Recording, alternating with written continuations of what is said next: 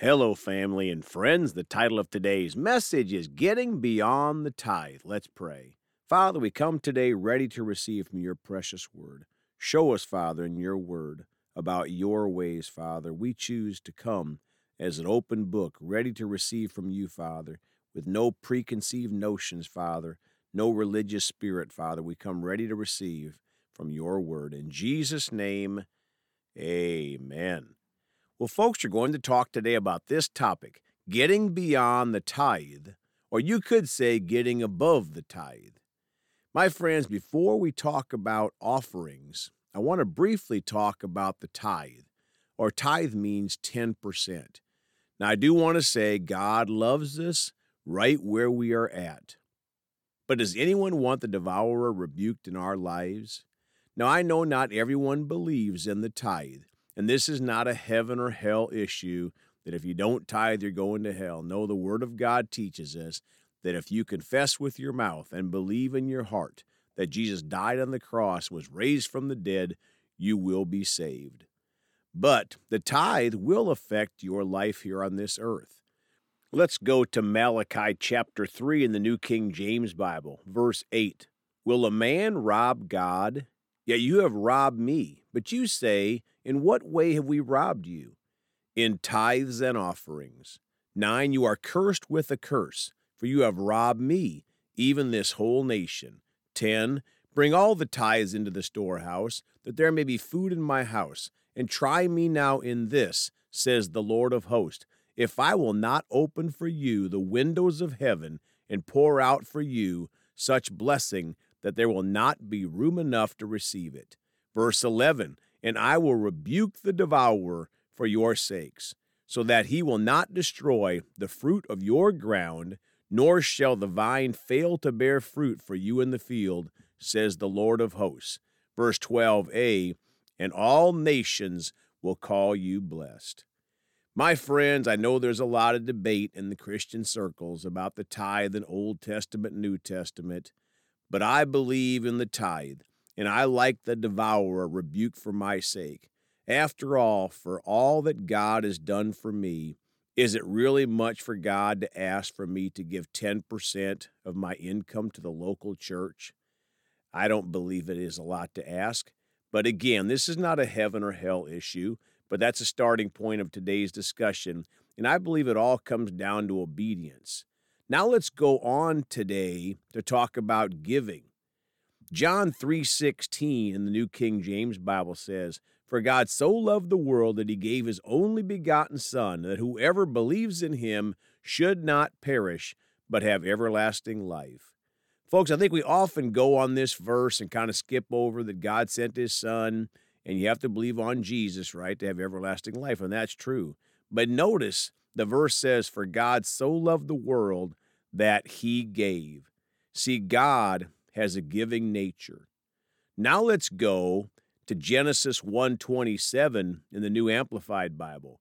So God created man in his own image. In the image and likeness of God, he created him. Male and female, he created them. Now, we could spend time on the last part of that, male and female. He didn't create 28 or 30 or whatever the number is now of different types of people. He created male and female. And by the way, look at the animals. He did the same thing with them. But let's not focus on that today because that could be a whole 10 days of podcast. But God created man in his own image. In the image and likeness of God, he created him. You see, God created you and I in his image, and we got born again. That giving nature was put inside of us when we received Jesus, but now we have to choose to let it come out. Now let's go to 2 Corinthians chapter 8 in the Amplified Classic Bible, verse 1. We want to tell you further, brethren, about the grace, the favor, and spiritual blessing of God, which has been evident in the churches of Macedonia, arousing in them the desire to give alms. My friends, notice, these people, by the grace of God, were aroused in them the desire to give. Do you and I have that? If we're born again, we do. Verse 2, and in the midst of an ordeal of severe tribulation, their abundance of joy and their depth of poverty together have overflowed in wealth and lavish generosity on their part. My friends, these people were in great poverty, but they had a desire to give. Verse 3, "For as I can bear witness, they gave according to their ability, yes, and beyond their ability, and they did it voluntarily." Folks, are we giving beyond our ability? Of course it's voluntarily. No one's going to twist our arm to give above and beyond the tithe to be a blessing. We have to choose. 4, begging us most insistently for the favor and the fellowship of contributing in this ministration for the relief and support of the saints in Jerusalem. My friends, these poor people were begging to give to the ministry.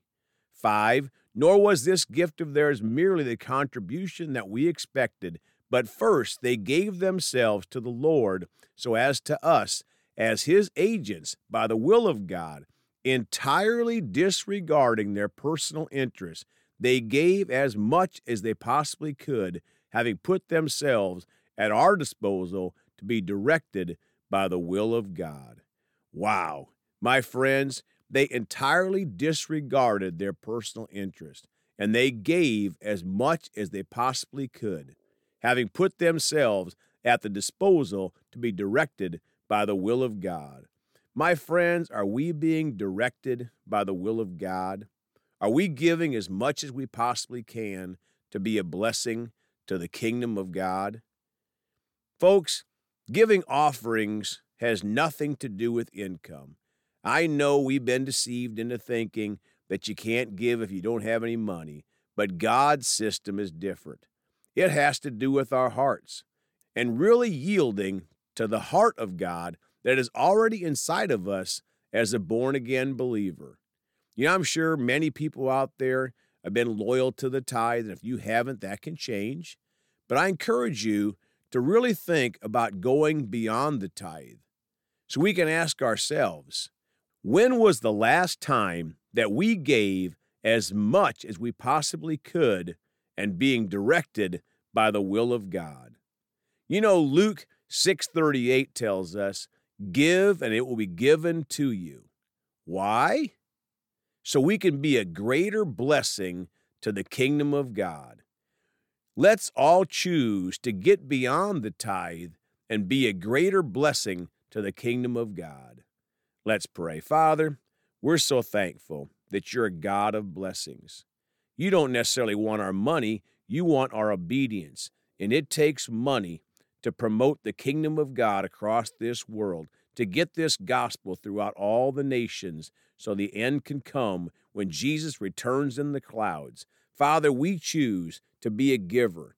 We choose not to hoard our money and try to see all the great things we can do personally with our money. But Father, we choose to be a giver. And we know that you're a sowing and reaping God. When we sow money, we reap money, Father, because you cannot be mocked. Whatever we give, we're going to receive, Father. And we choose to be a giver with a heart for your kingdom and reaching more souls in these last of the last days. We thank you, Father. We repent when we've missed you, Father, and choose to follow you to the very end. In Jesus' name, amen. Well, folks, you can contact us at celebratejesusministry@gmail.com or contact us by phone at 812-449-8147. We love you all. Please go talk to someone about Jesus today. And remember, Jesus thought about you on the cross at Calvary, and he's coming back soon.